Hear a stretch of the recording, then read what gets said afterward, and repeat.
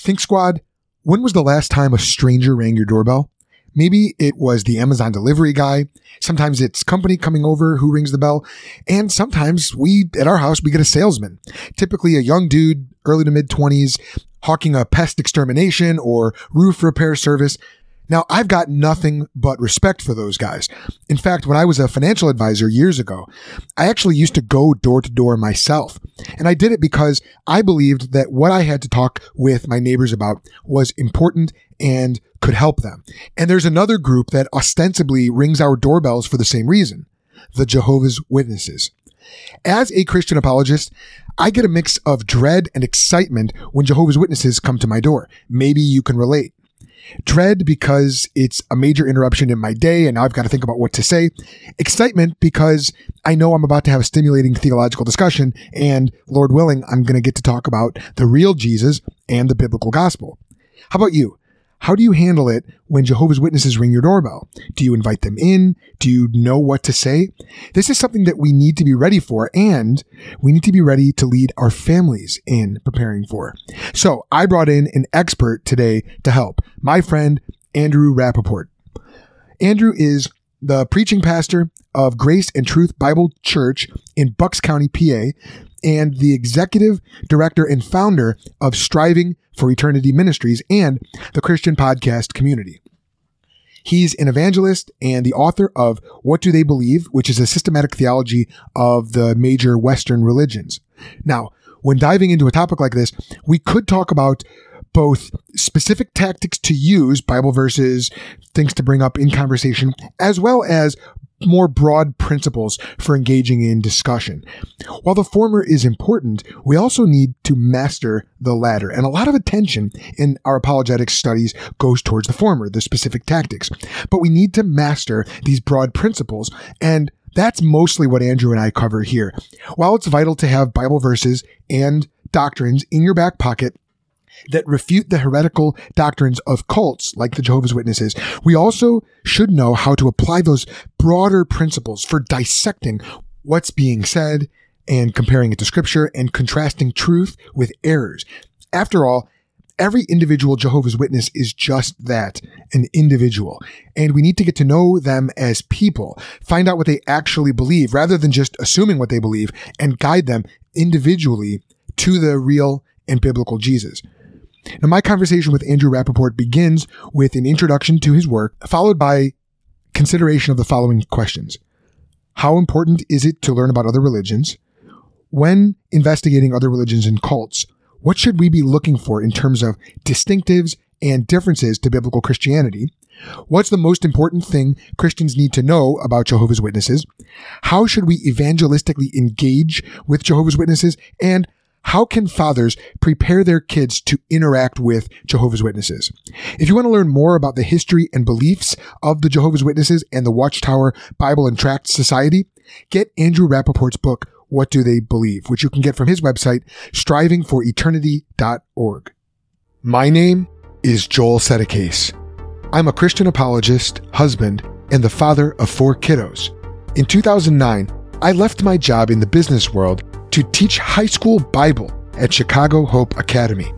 That decision would set me on a journey that would bring me first to seminary to study apologetics and earn my master's in philosophy of religion, then into local church ministry, where I became a youth pastor and eventually an interim lead pastor, and then to joining Cru and launching the Think Institute in 2019. Now, I'm on a mission to help fathers lead their families in defending the Christian message. I don't have all the answers, but I'm determined to go find them. And through this show, I'm reporting back to you, the Think Squad, what I discover. Welcome to the Think Podcast.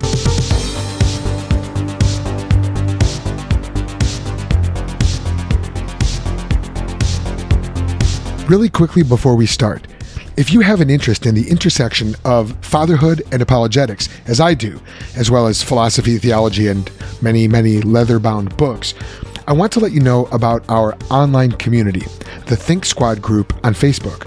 There, you can join hundreds of other Christ followers also on the same journey, We trade apologetic stories and strategies, discuss philosophical and theological questions. It's like a huge late night bull session in your favorite cigar lounge. And it's actually led to some real life hangouts as well. So check it out, the Think Squad Facebook group. You know, I knew I needed to have you on the show because you had no other guests. You had a no blank spot. Yeah. No one of any good quality. Right. Actually, no. You know what it was? I had Anthony Silvestro booked, and then I had to boot him so that I could talk to you. Actually, that is a brother I really would like to have on the show. Now that I mention it, I'll have to reach out to him. But no, you know, when it comes to this topic, when it comes to understanding the different worldviews that are out there and engaging with their adherents, both evangelistically and in terms of apologetics, the vindication of the truth of the Christian worldview, I really respect the work that you've done in that area. I like how you think about these things. And I mean, you wrote the book on these other worldviews and what they believe. And so I actually have it right here. But maybe you could tell us about your book, What Do They Believe, and who you are in general for those of our listeners who don't know.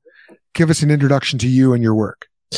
Yeah, well, thanks. Yeah, the book, What Do They Believe, is 14 years of my life of study, so that you don't have to. Basically, it's a little bit different of a world religions book.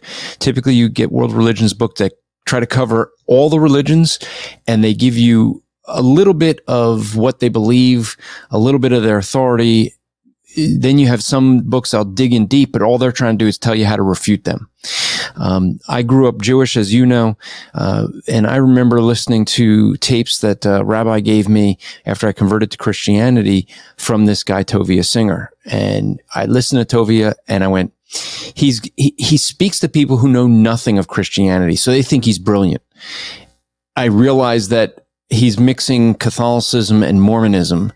And I was like, if you're speaking to ignorant people, you can get away with sounding brilliant and like you really know something when you actually don't. And that's what he did. I never wanted to be that way, and I don't want Christians to be that way. And so I wanted to write something that tells you what the religions believe. And what I ended up doing was not only studying it from their authorities, but then looking at going to people, going to imams and rabbis and asking, is it accurate? And the nice thing about that, and the reason I find it helpful is, I'll be on the streets in New York City speaking to Muslims, and they will acknowledge that I know Islam very well. I don't misrepresent it, which gives an advantage. I remember with one family that I met, and they were like, you really understand Islam? And at the end of the conversation, I said, okay, have I misrepresented anything about Islam? They said, no, you're very accurate. I said, okay. Wow. And yet I've pointed out multiple times where your reading of the Quran misrepresents Christianity. And the one guy actually said he would read the New Testament to see if that's the case. Wow. And the Quran misrepresents Christianity? Correct. Because it does. It says that we believe in three gods, right? Father, Mother, Son. Mm-hmm. And anyone that heard that goes, wait, what? Yeah. Mary is the second person of the Trinity. Yeah. In the Quran. So it's things like that if you don't know anything of Christianity, but you study the Quran, that's what you're going to think Christianity is. And so I didn't want to misrepresent. So about me, you're asking, I'm the ministry I work for is Striving for Eternity. It is the idea that we have, most people, it's a discipleship ministry. And so we're not evangelistic. We're not working our way to heaven. It's not striving in that sense. It's striving in the sense of in our sanctification, we need to have a mindset of eternity. And that's what is going to get us through the nightmares of this world. As we see, people are going crazy thinking everything's going to end. It will end. Bible says so. But it'll end in God's time when he's ready. And that's going to be that. And we don't have to worry about that. And so the thing though is if our focus is on eternity, the things of this earth grow strangely dim, as a hymn says, right? I mean, and that's the way it should be, is that we're fixed upon seeing Christ. That's what you end up seeing. Paul's attitude is Philippians chapter 2. 1 and 2, he talks about that. He'd rather die. He'd rather die so he could be with Christ. That's not the mindset of most American Christians. They're not thinking, I can't wait to die so I could be with Christ. Right. And so, so I've actually wondered that about your ministry name. Okay. The verse we actually get it from is Colossians 3. Therefore, if you have been raised with Christ, therefore, if you have been raised up with Christ, keep seeking the things above where Christ is, seated at the right hand of God. Set your mind on the things above, not the things of earth. Right on. Okay. And so that's all encapsulated in that name, Striving for Eternity. And how's the ministry been going since you guys, I know about a year ago, give or take, maybe a little bit less, you guys recently moved, right? From one state to another, right? I moved out of the communist country of New Jersey and moved into a little bit of a freer America in Pennsylvania. Yes. It's God's country out there. Yeah. It's been good. It's been a good move, and we're, it's just, you get used to new things when you don't know an area, but the ministry's been doing good with that. I mean, the ministry itself, it doesn't matter where we're located. So that's the nice thing, because most of what we're going to do is online, or we go to churches. We have the Christian podcast community. That's all online. That's all working with other podcasters, discipling them. We do our weekend seminars where we're going to churches. So our locality doesn't make a difference as much, other than reducing costs. And what part of Pennsylvania are you in? We're in Bucks County, so we're like north of Philly. Yeah. Which is good, because now I'm switching my, as you know, I do a lot of open air evangelism. I used to go to New York City, which I have not been back to since COVID. But now I'm moving to South Philly. That's looking like my new fishing hole, to be headed down there. So we're starting to move in that way. It's different. I've had my same heckler. I've had one heckler for 13 years. Seriously? His name's Solomon Siegel. He's up in New York City. He's from Israel, and he has been heckling me for 13 years. And so we've had this long relationship, and that's the advantage of going to the same place and evangelizing the same place. You get to know your regular hecklers, and we've had a long relationship, and he's a vile individual, just needs to know Christ. And he's heard it more than probably anyone I know, because he's in Union Square, where all of the preachers would go to preach on a weekly basis. So it's a thing where, I'll probably have to find some new hecklers. Something tells me that won't be a problem. There seems to be, just like God's got people in every city, the enemy has people in every city as well. You wouldn't think there's people that hate God in Philadelphia, do you? No, it's the city of brotherly love. That is true. Well, yes, that's true, but not everybody's a brother, as we know. And not everyone loves. That's right. So what project are you most excited about right now? Right now, well, the project I'm probably most excited about right now for me is that we moved out here to plant a church. So that's why I moved out to Pennsylvania. So right now we're in the beginning stages. That takes a lot of time. But I'm still trying to I've been working on a book on the deity of Jesus Christ. It's called Jesus Christ Claims of Deity. I've gone through all the gospel accounts to look at the deity of Christ, both directly and indirectly. And it is really interesting. Most people don't realize. I was actually surprised. I'm an engineer by trade, so I like numbers and data. And when I looked at all the verses through the Gospels, 48% of the Gospels refer to Jesus as God directly or indirectly. Really? People go, really? Like your look on your face, like, really? Yeah, I didn't think it'd be that many. I thought maybe 300 verses out of all 4 Gospels. No, there's more than 300 verses just in Matthew. And you sit and start thinking about it, just read through the Gospels and think every time that Jesus read someone's mind, that's his deity on display. Every time he healed someone, every time he cast out a demon, every time you have someone using a title like Son of God, Son of David, Son of Man even. And why Son of Man being a title of deity? Because Joel, if I have to keep reminding you I'm a man, at some point you're going to be like, of course you are. Who do you think you are? Right. And yet that's what Jesus kept doing. He called himself Son of Man. Well, plus there's that reference to Daniel 7. To Daniel, the Son exactly. of Man who receives the dominion that lasts forever. Yeah, but see, and everyone goes there, but the way my mind ends up going is just picture walking with Christ. Yeah. And he keeps calling himself a man. Yeah. Don't you think at some point people are like, why does he keep doing it? Like, of course he's human. I see him eating and drinking and sleeping and, right. Of course he's human.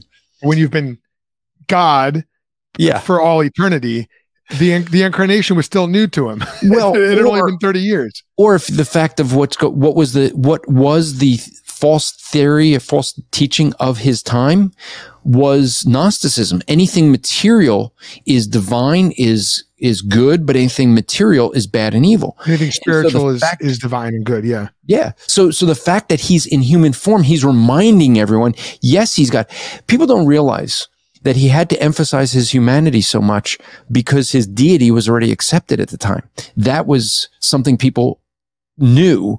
This is one thing Jehovah's Witnesses don't pick up on. They focus so much on, well, look, it says he came in flesh, and he did. Why did he have to remind everybody that? Right.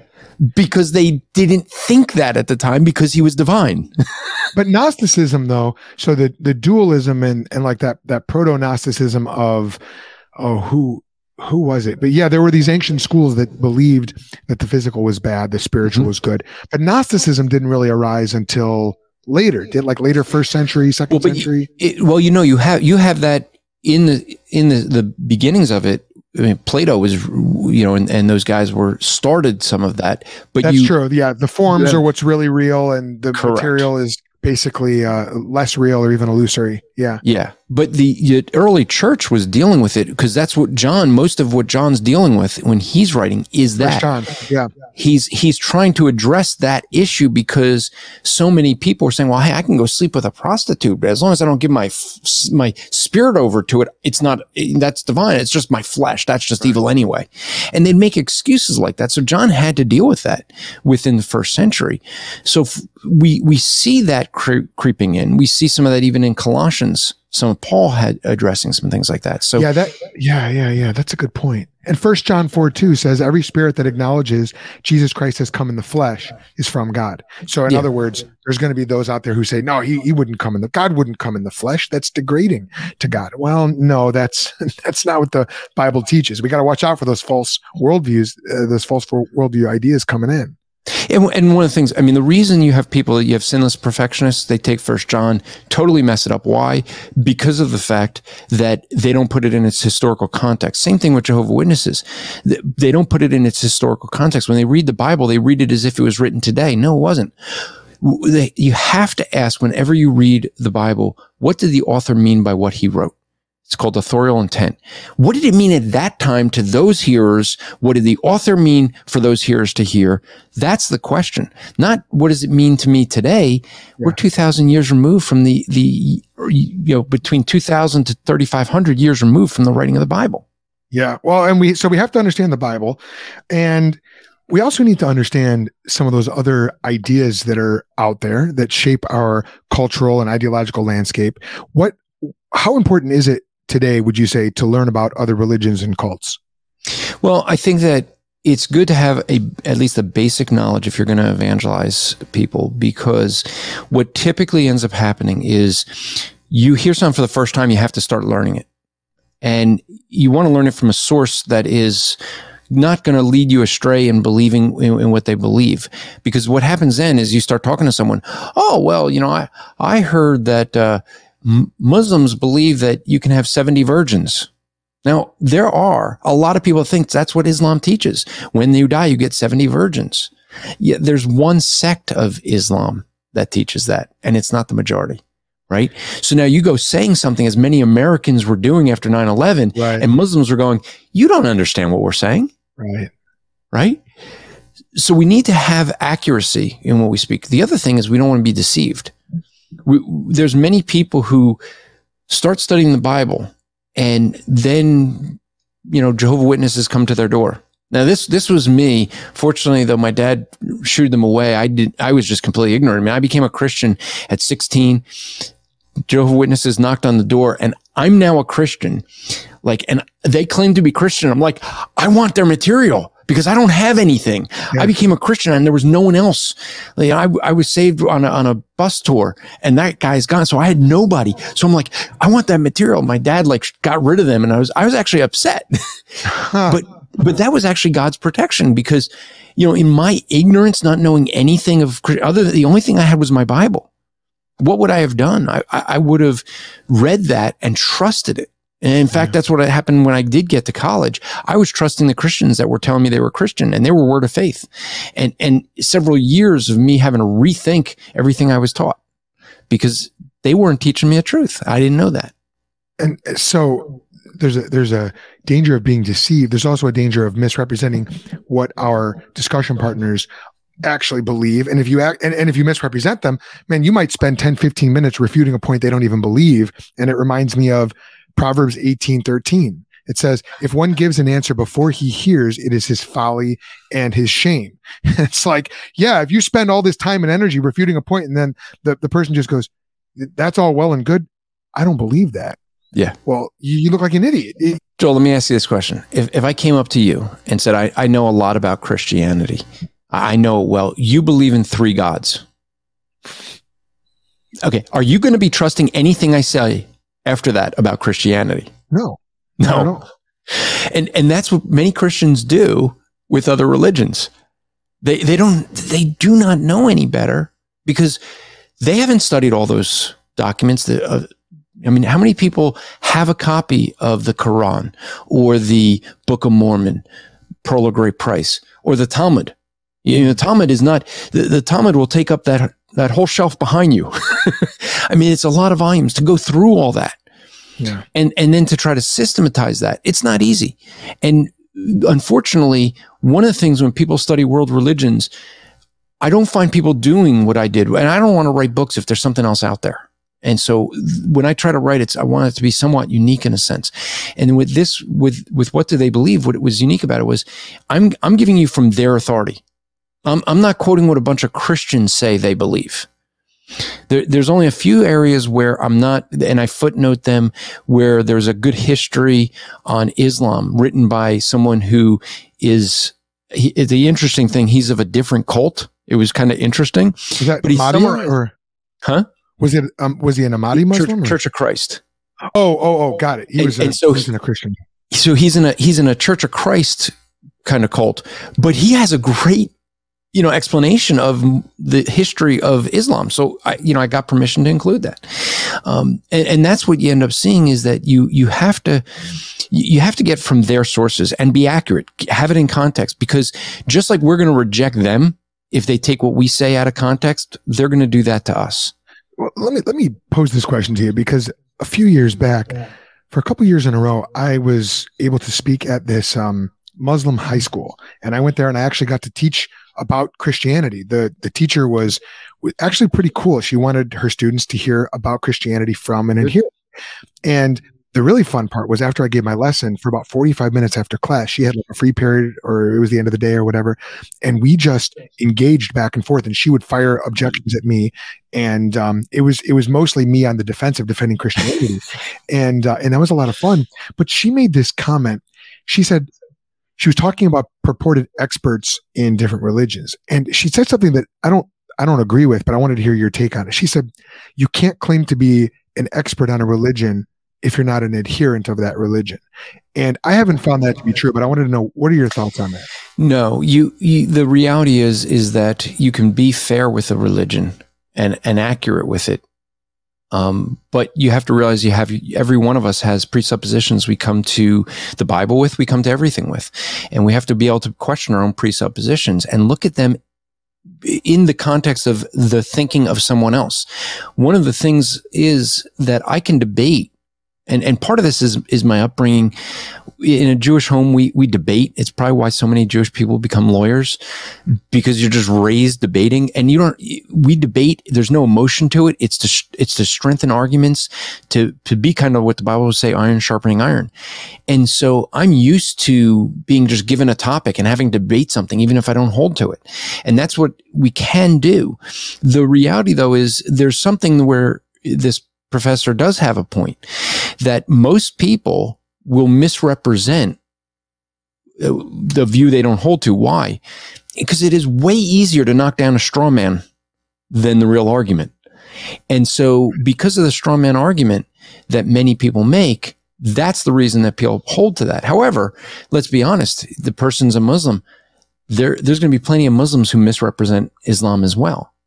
Yeah, and right? that's what didn't sit right with me is because I know a lot of Christians who aren't experts on Christianity, and even a lot of the purported Christian experts on Christianity, I don't agree with them on a lot of things. So it's like, all right. But I like what you said about, you can be fair. You can be fair with the religion, even if you don't adhere to it. And it reminds me of what you asked those Muslims you were engaging with. Hey, have I misrepresented anything that you actually believe? That's probably a pretty good question to ask, I would think, when you're engaging with people. It's actually what I asked of people when I did my book. When I finished each chapter, I went to authorities, went to a Catholic cardinal, I went to, an Orthodox rabbi, went to an imam, a couple of them. And I'd say, am I teaching anything here? Am I saying anything you don't hold to? In fact, this is kind of interesting side note, but I went to a Mormon thing where they had, it's this pageant they would have each year. And one of the Mormon apologists was challenging me. And he said, there's no Christian that writes any book on Mormonism that accurately explains Mormonism. And I said, well, I'll tell you what, I'll send you a free copy of my book. You go through it. And here's the deal. If you can't find anything where I've misrepresented you, you buy the book. And he agreed to it. He's got it. He's found 3 grammar issues. Okay. That's not a big deal. 2 issues that he literally said he's bringing them up because he admits he's trying to find something. And then 1 where he said, and the one was just an issue where in Mormonism, there is debate over whether Jesus and, Satan, I know this sounds strange for any Christians, but that Lucifer and Satan were born at the same time, or was Jesus born before him? Jesus and Satan, or Jesus and Lucifer, right? Because they're considered brothers. Right. Yeah. And so in Mormonism, and he said, you have the order wrong. I said, but is this actually what some Mormon doctrines that are official doctrines teach? And he was like, well, yes. By the way, I've never seen the $15 for the book. But he was desperate to find something. He actually ended up having to admit that, yeah, it's fairly representing Mormonism. Oh, okay. So that's what we should be striving to do as Christians. Don't take the easy road of misrepresentation to win an argument. Yeah. And it can be especially hard too with religions or cults that are very similar, at least in their language and terminology, to Christianity. Mormonism is one of those. Matter of fact, you listen to Mormons speak today, and correct me if I'm wrong, but a lot of the language that they'll use is different. The way that they phrase things, term things, is different now even than it was a generation ago, to the extent where you almost might think that you're speaking to a Christian if you don't know the right questions to ask. Especially because Mormons are so stinking nice. I mean, they're just nice. They seem like morally upstanding citizens. And it's like, oh, you're kind of a model citizen here. But what sort of questions should we be asking? What sort of differences should we be looking for when we're investigating different systems, cults, worldviews? What do we need to be asking? Well, you're right that there is that difference. And in fact, you could look at several of them. Look at Catholicism a few centuries ago. Look at Mormonism, Jehovah's Witnesses. They all used to say that Christianity was anathema. That Mormonism would say Christianity had to be restored because we lost it. Somehow the church lost the truth of Christianity and they had to restore it. And now each one of those groups are saying, we're Christian. We're Christian. Mormons actually had a whole campaign. We are Christian. Wait, you said we were wrong. We lost the gospel. And now you want to say you're just like us. It's amazing. Jehovah's Witnesses redid their website. Same thing with them. They all want to say they're Christian now, which I find very interesting. And so with any discussion, it doesn't matter who you're talking to. Even if you're speaking to another Christian, you should always ask, What do you mean by that? I mean, you want to get definitions. People will, I was in a debate recently on my Apologetics live show, and we're debating the issue of Calvinism. And this guy is telling me what I believe. And I'm like, I don't believe that. I don't believe that. Like, and not all Calvinists believe what he was claiming. And it was interesting because at one point I said, well, he goes, well, you're a Calvinist. You have to believe this. And I said, when did I ever say I'm a Calvinist? And he went, what? He's like, well, how could you do this debate? I said, I could debate something and not know about it, but not hold to that view. And he like, oh, that's true. But the reality is I'm not going to say whether I'm a Calvinist, because what happens with him, his definition of Calvinism is way off.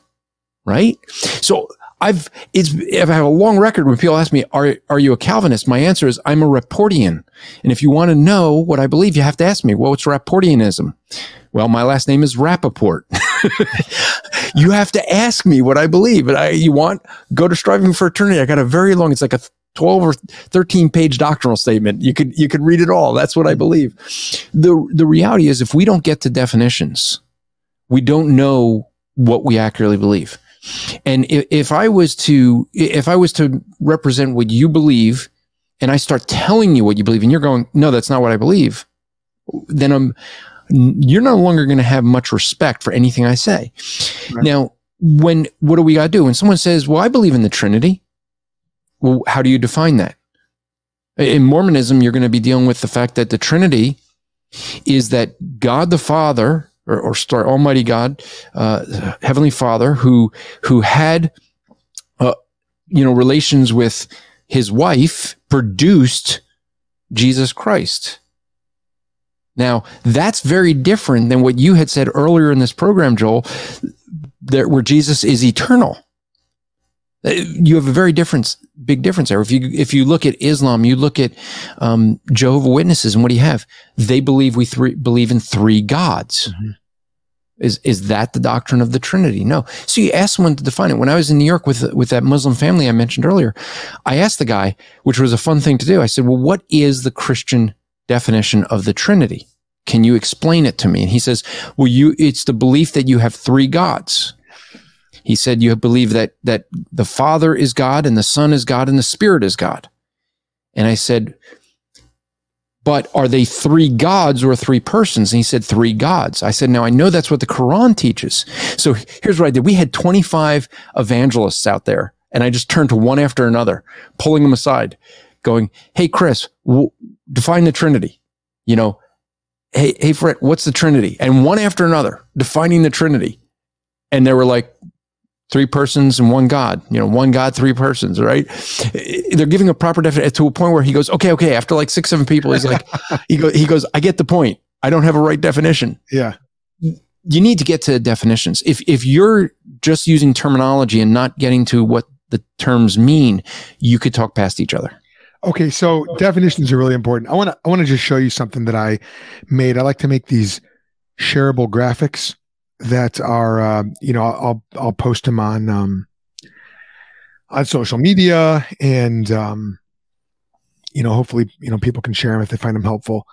Or I don't know if you can see that, but this is a graphic that I shared. And basically what it says is, for those who are listening on the audio, it says, dads, prepare your kids to defend the Christian message by teaching them to ask these 6 questions.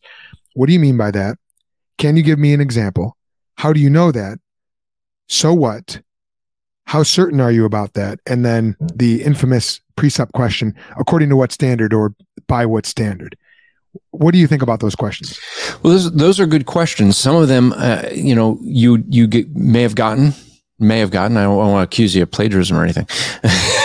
In my post, I say where I got them from. I got them from Seitzen, Brooke and Kate, Jeff Durbin, Greg Bonson, primarily those 3. Well, so the one where and the book I recommend for asking questions is Greg Koukl's book, Tactics. You know what? I have that book. I haven't started it yet, but it's it's I hope you have the second edition. What's that? Hope you have the second edition, because he added like 30% more. Oh, did he really? Yeah. So that book is really good at just teaching you how to navigate conversations and asking good questions. And this is one of the things I've said with Greg. I've talked to him, like, he uses these illustrations that are great for his generation. He calls it the Columbo tactic. If you've watched Inspector Columbo and you know that show, by saying that, and this is what a label does, right? Or a term. By saying that, you immediately know your eyes lit up when I said Columbo. You know exactly who he is. He's this inspector who asks lots of questions. But if you don't know who that is, then it makes no sense, right? Totally. And so, but his book really does walk through the purpose of questions, how to ask good questions. Because a good question, when I do my evangelism training, we have an evangelism training style that we call ambassador evangelism. And we teach people to ask good questions. It's one of the points. So it's 3 points of our evangelism is disarm their defenses, because they can get defensive and you start having an argument. You don't want to debate. You don't want to argue. You want to share the gospel. That's the goal, right? So you want to get past all the argumentation where someone's just trying to win an argument and they'll do it at any cost.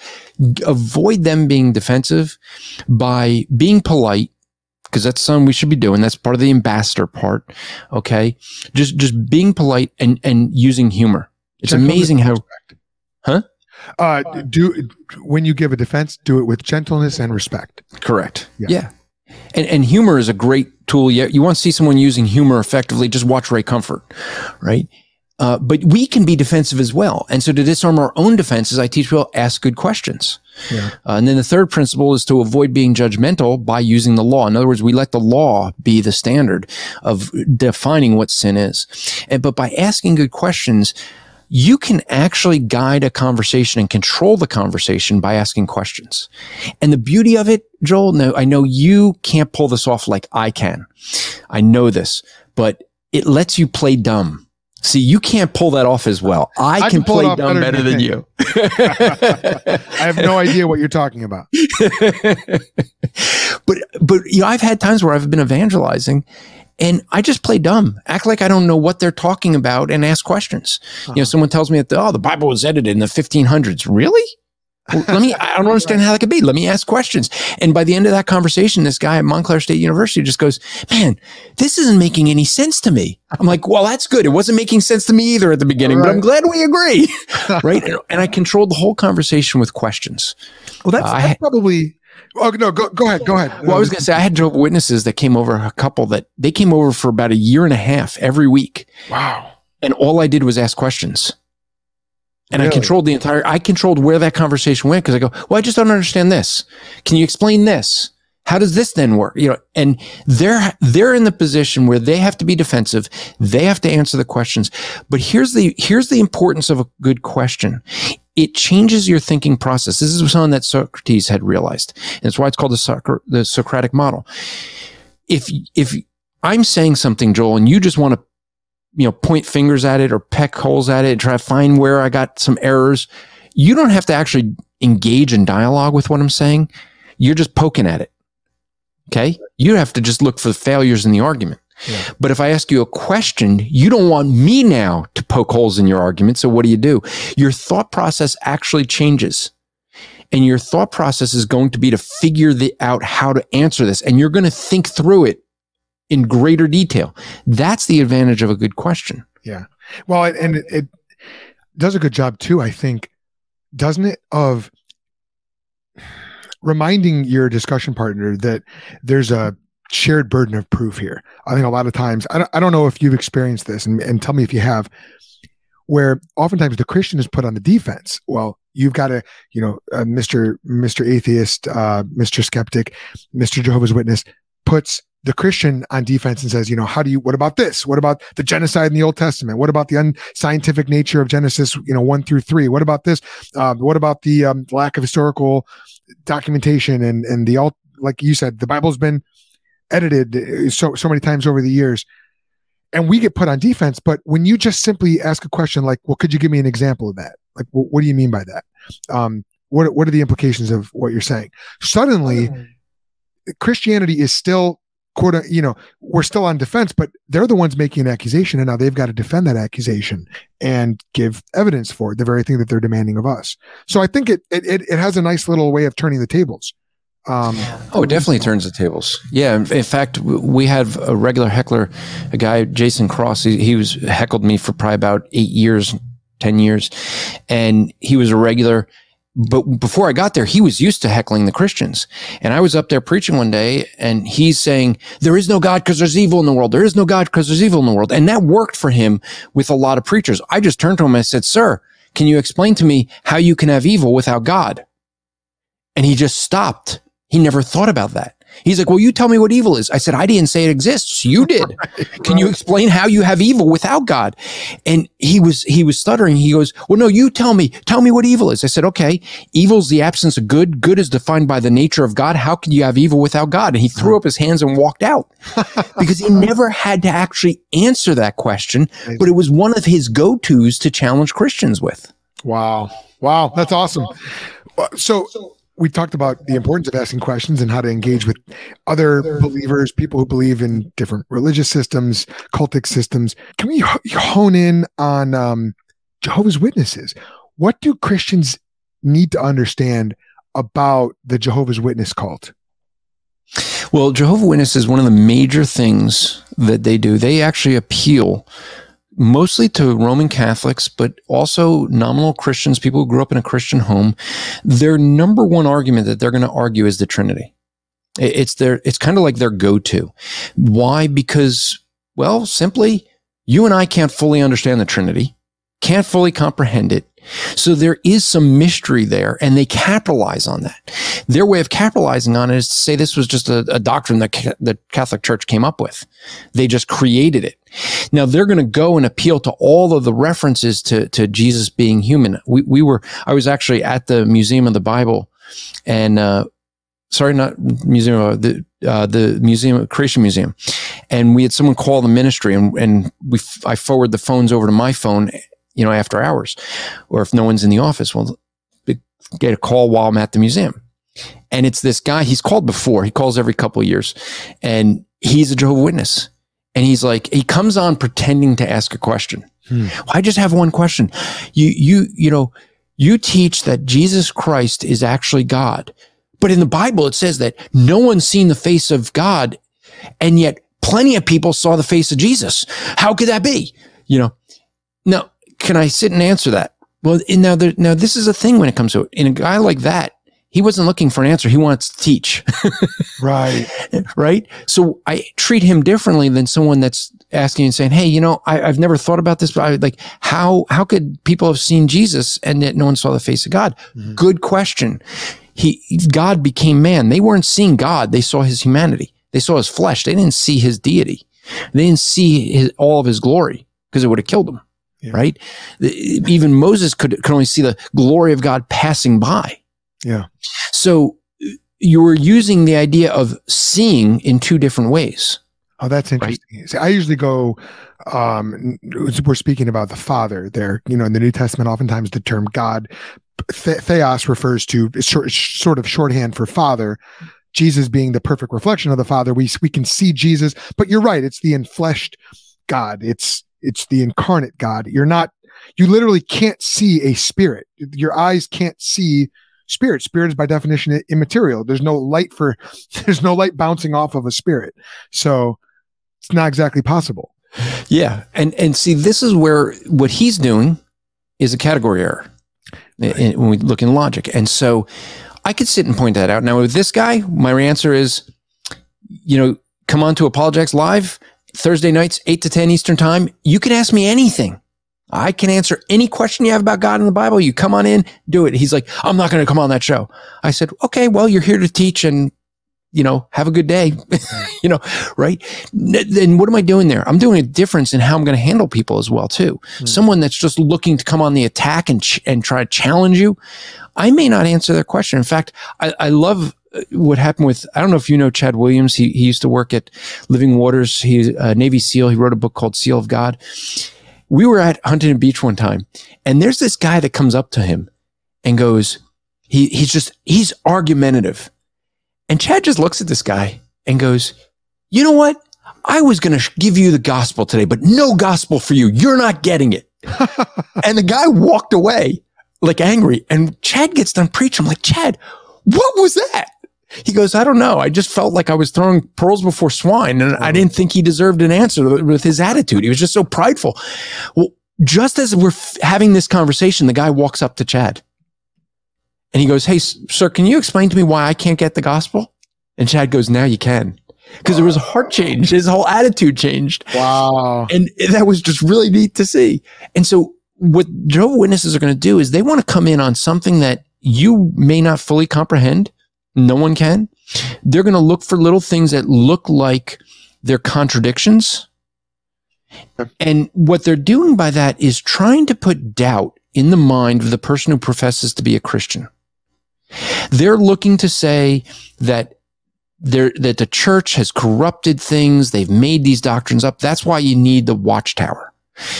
And one of the things with any cult, and in the beginning of my book, I define what a cult is, but they're controlling. Like that's the thing that they're going to do. It's a control group. Yeah. They're going to have different ways that they control, whether it's through behavior, through information, through thought, or through emotion. That's a style that I've come upon recently. Someone else had written called the BITE method.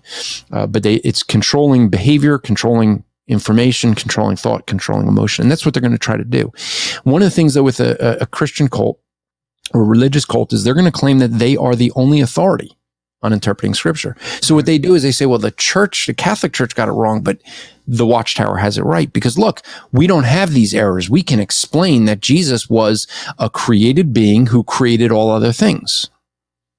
And this is one of the things they're going to teach. Now, there's a lot of different ways you could address that, just like you and I, in how we are going to address them saying that no one could see the Father.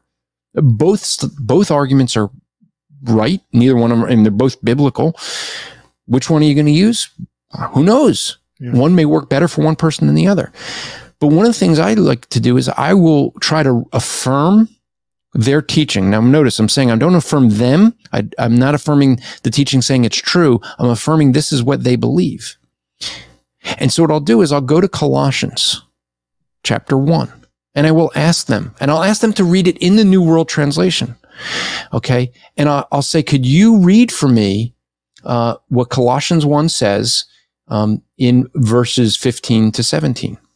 Now, I'm gonna read this at a New American Standard because that's what I have in front of me. But I'm gonna add a word in. Okay, I'm gonna add an important word in there. Is their version add the word?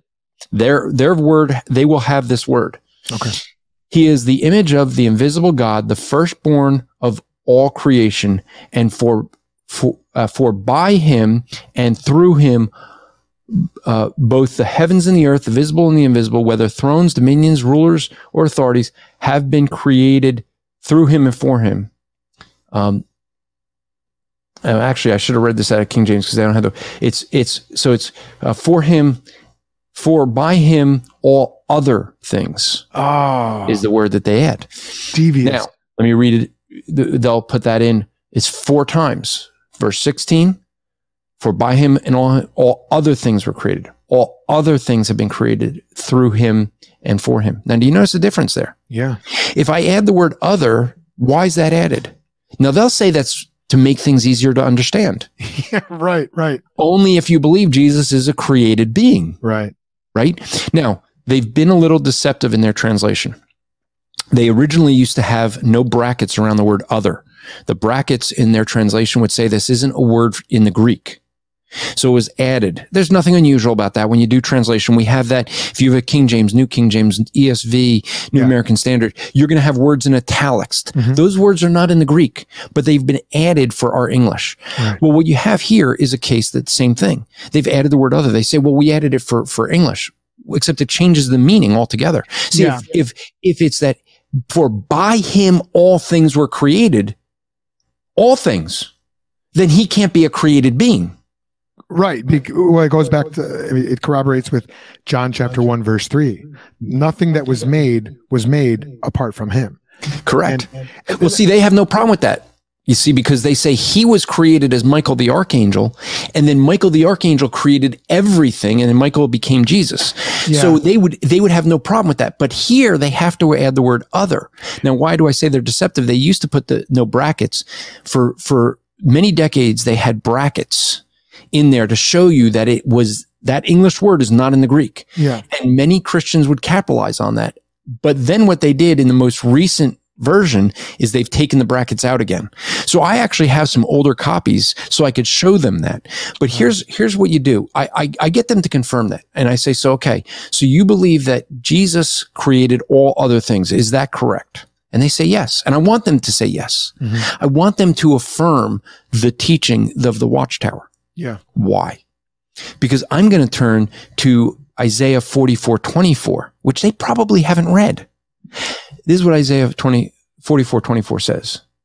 Thus says the Lord, your Redeemer, the one who formed you from the womb. I am Jehovah. That's an important word for them. I am Jehovah, the maker of all things, stretching out the heavens by myself. Now, if I stop there, they'd go, well, yeah, he's the maker of all things through Michael the archangel. And spreading out the earth all alone. Oops. God says no one else did it. He says, he said he stretched it out by himself, and he emphasizes that it was all alone. So right. if Christ was the one who created everything and Jehovah did it all alone, you see, they got a problem. Yeah. And I still think they have a problem with John 1:3. I haven't heard a Jehovah's Witness successfully rebut that, because that verse effectively divides everything into two categories: created things and uncreated things. Yes. And if you read that verse, the word is in the uncreated category. He has to be, because he can't create himself. So I think if you break it down, and I don't know if it was Tim Challies or somebody pointed that out, that you can make like a T chart and say, okay, there's two categories: created, all things that have been made, and then there's everything that hasn't been made. Now read this again and see which category, which column does the word fit into. Well, nothing was made that was made. Nothing of the things that were made, nothing was made apart from him. So he can't be in that category. So he has to be in the uncreated category. What do we call a creator who is uncreated himself? That's God. So it doesn't work. And I haven't seen, maybe you have, I haven't seen a successful rebuttal to that. Yeah, no, I mean, the reality is, I don't care what religious system you deal with, they have a mechanism to save themselves. Okay. In terms of the argument. They're going to get creative with it sometimes, but they'll have a way to rationalize it so it all wraps up.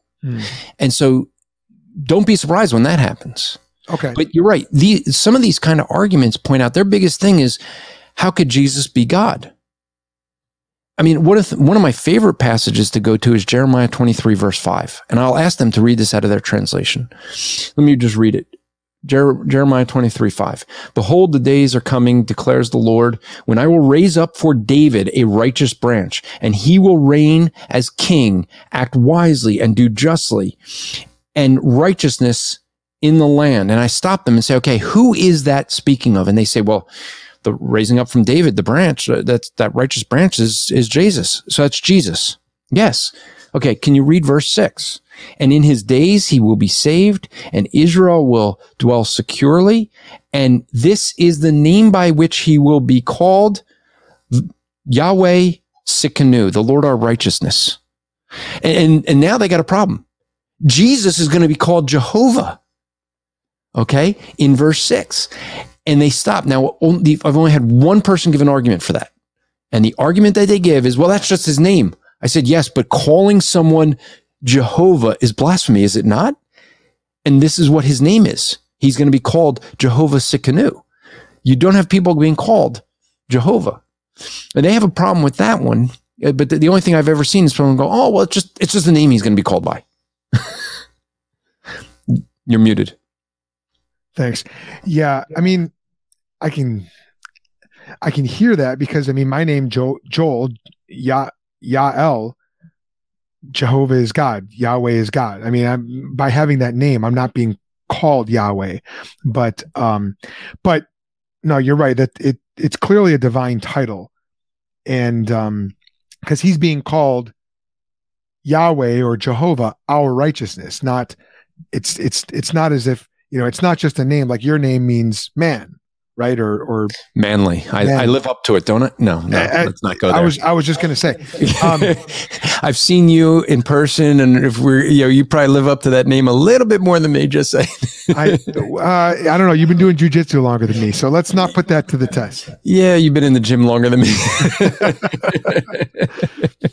Okay, so when we're talking about engaging with Jehovah's Witnesses, what I'd like to do, because I know we are limited on time, and one of the major focuses for this show, Andrew, is we want to equip dads to lead their families well in defending the truth of the Christian message. So for the dads who are listening, what is something that they can take away? One, so that they can successfully have an apologetic, evangelistic conversation with the Jehovah's Witness pair that comes to their door. And then two, what can they do to be preparing their own kids, even right now, to engage thoughtfully, robustly with this worldview so that their kids are prepared? Even if the Jehovah's Witness never comes to the door, when they're a child, they're going to grow up and they're going to have these conversations. What can dads be doing now to prepare their kids for them? And I've actually been saying it throughout the show. If people, when I say this, people pick up. Learn how to ask good questions. Learn how to debate. So one of the things in a Jewish household, not all Jewish households, obviously, but what a lot of Jewish households do is teach their children to debate, not with the emotion. And this is part of the thing, on social media, people disagree. It's like, oh, you hate me. No, I just disagree with the argument. It's a bad argument. There's nothing emotion behind it, right? Teaching people. I mean, one of the things I did this with my kids as well at times, but just having, okay, Joel, you're going to be pro-life. You're going to argue for a pro-life position. Andrew, you're going to argue for an anti-life position. Okay. They wouldn't call it that, but that's what it is. Go for it. Start the debate, start the discussion, right? Well, what kind of questions do you want to ask in that? And this would be the first thing we'd train our kids to do. Learn how to ask, what questions do you first need to do? I had to argue for slavery. And I'm like, how do I argue for slavery? I don't know any good for slavery. Okay, well, let's start with that then. What kind of things do you have to understand about slavery? And so before I could have that debate, we first had to have a discussion of, well, what things are good out of slavery? What things would be positive? And I'm like, nothing. Right? I didn't think there was anything. But then you start thinking, I've only been taught one view of slavery. I wasn't taught about the fact that, hey, slavery you provided for people, not it wasn't always torturing people and treating people badly. You provided for all their livelihood and their care. Okay, there's things you could actually argue for. That doesn't mean I agree with slavery, by the way. Right. No, right. But you have to know how to make those arguments, because people were making those arguments in the antebellum South. I mean, it's not like they would just go, yeah, we know slavery is bad, evil, terrible, but we don't care because we're horrible demons. Like, they didn't say that. They, everybody wants to self-justify. It's like you said earlier, everyone has a mechanism that they use to save themselves, to save their argument. It might not be a good one or rational or coherent, but we at least need to know what those are. Right? You and I, if we're going to refute a position, we need to know what their best arguments are in defense of that position. Yes? Well, the better we can argue their position, guess what? The better we can see where their position has issues. Yeah. And so if you train your children to be able to analyze what someone's worldview is for the purpose of understanding it and refuting it. Now, here's the reason that many parents don't want to do that. At least nowadays, Christian families, they're so afraid that, if my children start engaging with Jehovah's Witnesses and trying to understand the argument, they may believe it. Right. The reality is, I remember when my parents, after they found out I was looking to go to seminary, they wanted me to go back to this Jewish psychiatrist and talk to him and, see if he could set me straight. And the other elders in my church were really concerned about it. They didn't want me to go. And I remember talking to one of the other pastors, and I said, look, if this guy could talk me out of Christianity, because that's what he's afraid of, he might talk you out of things. I'm like, if this guy could talk me out of Christianity, you do not want me as a leader in this church. I should not be it was me going back to the rabbi. And I said, I have no problem, or to the Jewish psychiatrist. Yeah. I have no problem talking to the guy. Why? He's not going to convince me Christianity's wrong. because I know what I believe. Yeah. The only way he can convince me that Christianity is wrong is if I'm not a believer. That's a totally different issue. Right. That would actually expose that I shouldn't be a pastor of a church. Right? If some Jewish psychiatrist can convince me otherwise, So you should want me to know. You were on track for pastoral ministry at this time, then. No, I was already in leadership in a church at that time. Yeah. Okay. So not the preaching pastor, but the thing was that what ends up happening, we are so afraid that if our children hear anything other than what we give them, they might not believe. Yeah. As if we can make our children believe. Right. Okay. Reality, God does that. God brings us to repentance. So don't worry, not your responsibility. Just teach the truth. But as parents, a lot of times we have that mindset. Well, it's better that your children know why they believe what they believe if they believe. And so we should be asking them, well, why is this true? Why is Jesus Christ claimed to be God? Where do we get that from? I remember when I first became a pastor of the Chinese church I pastored, when they already had a retreat set up. And so they had speakers that were there. So I wasn't going to be the speaker because it had already been decided before. Fine. I said, you know what? My wife and I, we'll take the children. We have 3 days with the kids. What are you going to teach? I said, we're going to teach them the doctrine of the Trinity. And one of the deacons was like, no. You can't teach children this. I said, yes, we can. And they can understand it. And after 3 days, I did something. This is why I don't always win favor with people, right? So what I did was to pick up the kids, the parents were asked 2 questions. Can you define the Trinity? Can you support it in Scripture? You asked the parents this? I asked the parents this. And when the parents went, I turned to their kids and said, can you help out mom and dad? No. And so the kids would define the Trinity and then start giving biblical support for it. And the parents were like, come on. What did everyone learn? The kids, and we're talking kids between 5 and 8 years old, could understand the definition of the Trinity, could defend the definition of the Trinity, and can support it in argumentation. And it only took 3 days of training to do that. And so the parents were like, our kids can understand stuff. Totally started changing the way we looked at youth group, by the way, because it wasn't like, hey, let's just do fun and games. No, like, let's actually engage with the culture's arguments and see what they're saying. Because the number one argument that's causing many to have problems now is not Jehovah's Witnesses, not whether Jesus is God. It's, well, if I love someone of the same sex, right, that's still love. Yeah. And that's captivating these young children right now because they have never been explained how to defend and define why homosexuality is a sin. Yeah. And so what happens is because we don't teach them to learn to define things, to ask good questions, to think the way others argue so that you could see what's wrong with it, because we don't do that as fathers, we don't train them in these other areas as well. And so then when they look at this and go, well, hey, I have a friend in school that loves another guy that's the same sex. What's the problem? They're great people. And they think there's nothing wrong with it. Right. Typically what happens is that happens in college. Parents have kept them in secluded, not letting them hear anything other than Christianity. And then they get to college and hear everything else, or they get out of college and hear other things if they went to a Christian college. Mm-hmm. Once they leave that bubble, it's like, oh, wait, I never thought about that. Yeah. You never want your children growing up and going, I never thought about that. Right. In an argument against Christianity. You as a parent, dad, your job is to be the one to give him the arguments that Jehovah's Witnesses make so that when they hear it from a Jehovah's Witness, it's not the first time they've heard it. Yeah. Make the arguments that homosexuals make so that it's not the first time they've heard it. And now you have helped guide them to an answer to refute it. Man, I like that. We talked about jiu-jitsu a little bit, but it reminds me of the fighting style of Muay Thai.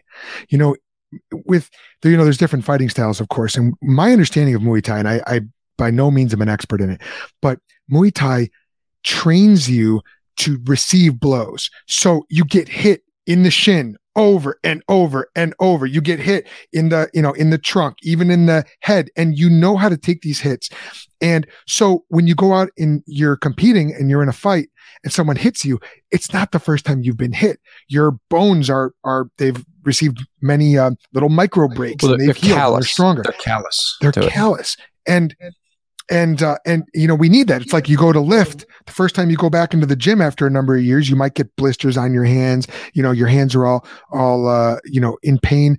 But after a month, you've got calluses on your hands. And it's like we're doing that with our kids, right? We're training them to receive these questions. They've dealt with the arguments. They've even wrestled with the uncertainty and the fear of not having an answer, like you mentioned with the parents and that kids, coming to pick up their kids. Oh, I don't know how to answer this. Well, those parents have now experienced that. They can go home. They can study it. They can find that in scripture. Now, when the Jehovah's Witness or the Mormon or the Muslim comes and says, what about the Trinity? Man, they're ready. They're calloused, if you will. They've got an immunity built up. I know I'm mixing metaphors, but hopefully it stands. What I've done with some churches with youth groups is they have me come in because the kid they don't have any idea who I am, and I'll play the role of a Muslim or an atheist, and I will give the arguments that they're going to hear, and until they get stuck. And when I get them all, you get them to the point where they don't know how to answer. I go, okay, now let me let you guys know I'm actually a Christian. Now let me give you how to answer every one of those arguments that I just made with you. And I've done that a number of times. Why? Because sometimes when you get stuck like that as a kid, you go, I want to know how to answer this. Mm-hmm. And if you never engage with it, Dad, if you never engage with this with your children, they never get stuck. Yeah. They never have to think about that. But when you're doing it in a controlled environment, in other words, you're in your home, you're controlling that. You're controlling that conversation. You can ask that and have that exchange. That's much better than when they go on the street and hear it for the first time. Right.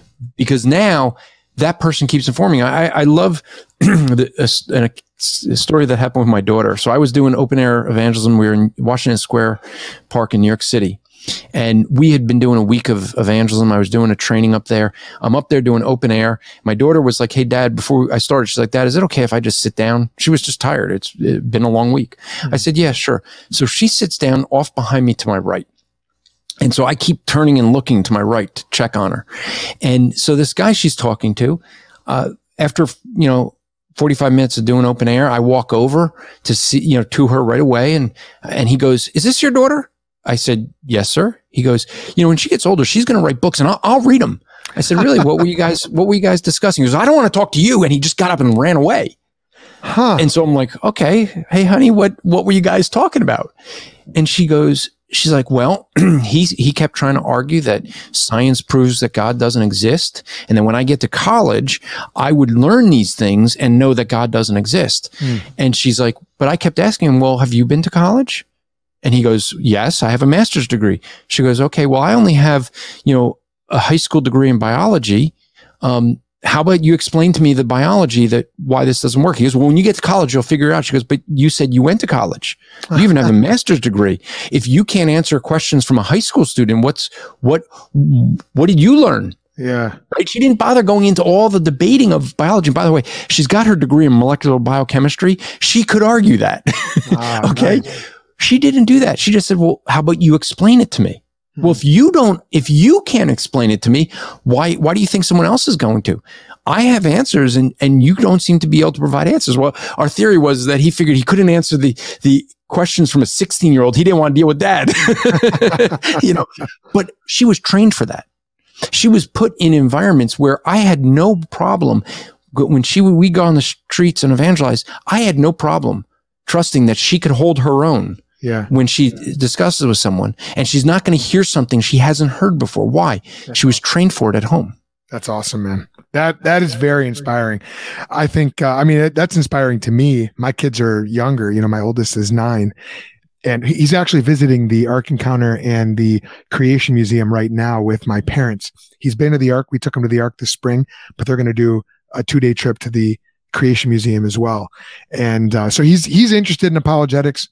all my kids are to different degrees, but my oldest is most like me and loves to debate, loves to argue. And, so that's very inspiring to hear. And I'm sure it's going to be inspiring to a lot of the young dads who listen. There's a lot of aspiring dads who listen, guys in their late 20s, early 30s. So appreciate you sharing that. Well, let me give a quick warning with it too. Okay. Yeah, please. Okay, and that's this. We could train our children to debate. Yeah. And debating for debate's sake isn't so good. We want to train our children to evangelize. So in other words, we got to train them that there's something more important than winning an argument. And it's the gospel. Amen. And what does that has to serve our evangelism? Correct. And you know what that gives us as parents? It gives us an opportunity to keep sharing the gospel with our children. Yes. Right? And so we just keep explaining. Well, remember, we're not here to win this debate on atheism. What's our goal again? The gospel. And what's the gospel? Have them reiterate it. Make sure they understand it so that they can explain it. So we have a lot of people who like to win debates. I will admit, there's a pride factor that we all have. Yeah. When we can win a debate, when you get someone, their mouth is stuck open and they don't know what to say. Oh yeah, I nailed that guy. Right. We don't want to train our children for pride.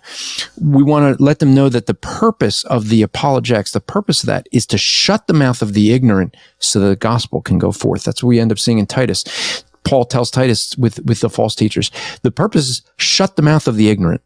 Mm-hmm. Amen. Okay. How can people follow your work and get in touch with you? Well, they call you up because everything should go there. No. Most of the stuff you can find is at strivingforeternity.org. If you would like to follow the podcast, you can go to christianpodcastcommunity.org. I have several podcasts. My Andrew Rappaport's Rap Report there's a daily that I haven't been doing as much. That's a short one, but my hourly one that I do weekly, I still have been doing.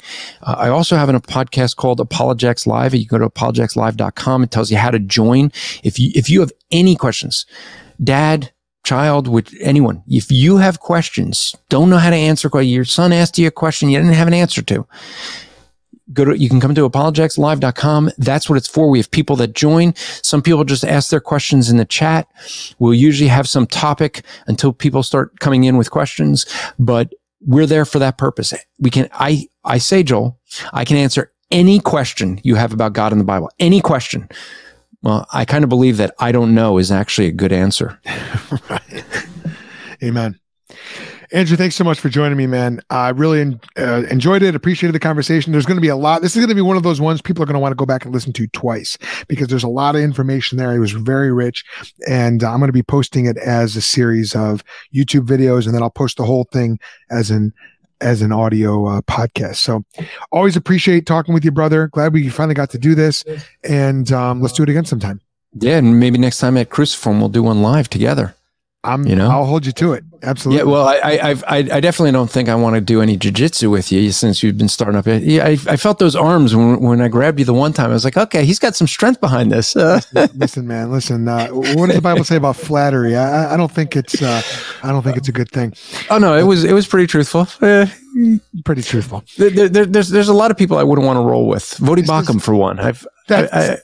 Something we can agree on right there. Yeah, it's true. It's true. You know, I also can see what you're doing right now. It's the same thing I used to do when I was on the wrestling team in high school. When I had a younger guy who was going to challenge me for the varsity spot, I would go to him and I go, you know what, man, I'm really not feeling it today. I've been watching your practice. You're looking tough out there. No. So I don't do that. No. So when I had a guy come in, I had an 18-year-old that wrestled nationals or wrestled state. Sorry, and he came into the gym. And I'm an old man. See, the reason I don't do my Muay Thai is because I'm old. I can't take those hits. That's why I do jiu-jitsu. Okay. But I had this 18-year-old. I'm like, dude, relax. This is a gentle art. You go, it's easy. You control. He just wouldn't. So it came time for live roll. I told him, I said, look, you're going to hurt me. So I'm going to put you out. And I just I grabbed his gi, I grabbed his leg, I pulled him, I just got on top of him, and I lied on him for 8 minutes. He's wiggling, trying to get out. He was completely exhausted after 8 minutes. And I said, okay, are we done? Because once the buzzer went off, I said, how much energy do you exert? He has his arms out on each side. He's exhausted. He's like, oh, I'm so tired. I'm like, how much energy did I exert? He's like, same. I said, no, I exerted none. I said, right now I could rip your arm off and beat you over the head with it. And there's nothing you could do to stop me because you're too tired. This is the difference between wrestling and jiu-jitsu. Gentle. It's control. So no, I'm not gonna boost you up so that I could then do no, that's not my style. Okay. If I think I can take you, I'll tell you, I'm going to beat you up. Well, so there's this phrase, you got to go. I got to let you go here, but there's this term that I've come up with. I got to figure out how to turn it into an apologetic method or ministry or program or something. But I want to take the principles of jiu-jitsu and apply them to apologetics, and I want to call it apologitsu. So I know that's corny, but I think it might have some legs. It could work. It might work. I'll get you in touch with the right person to work that through with. Sounds good. All right, brother. Until next time. Thanks again. And thanks so much for having me. I really like everything that you do. I enjoy the ministry that God has put you in and how he's been using you. It's great when we get to be together and speak at conferences together. So I really look forward to seeing what God's going to do through you. Back at you, brother. Appreciate you. Okay, that about wraps it up for this episode. The Think Podcast is a production of the Think Institute and is produced by yours truly, Joel Settecase. The Think Institute operates under Church Movements, a ministry of Cru under the division of Cru City. To learn about how to support the Think Institute and my family tax-free, go to thethink.institute/partner. I hope you heard something helpful today. I know I did. Remember, this is not goodbye. This has just been a short stop on the journey as we learn to lead our families in defending the Christian message. And we'll see you next time. Until then, I hope it made you think.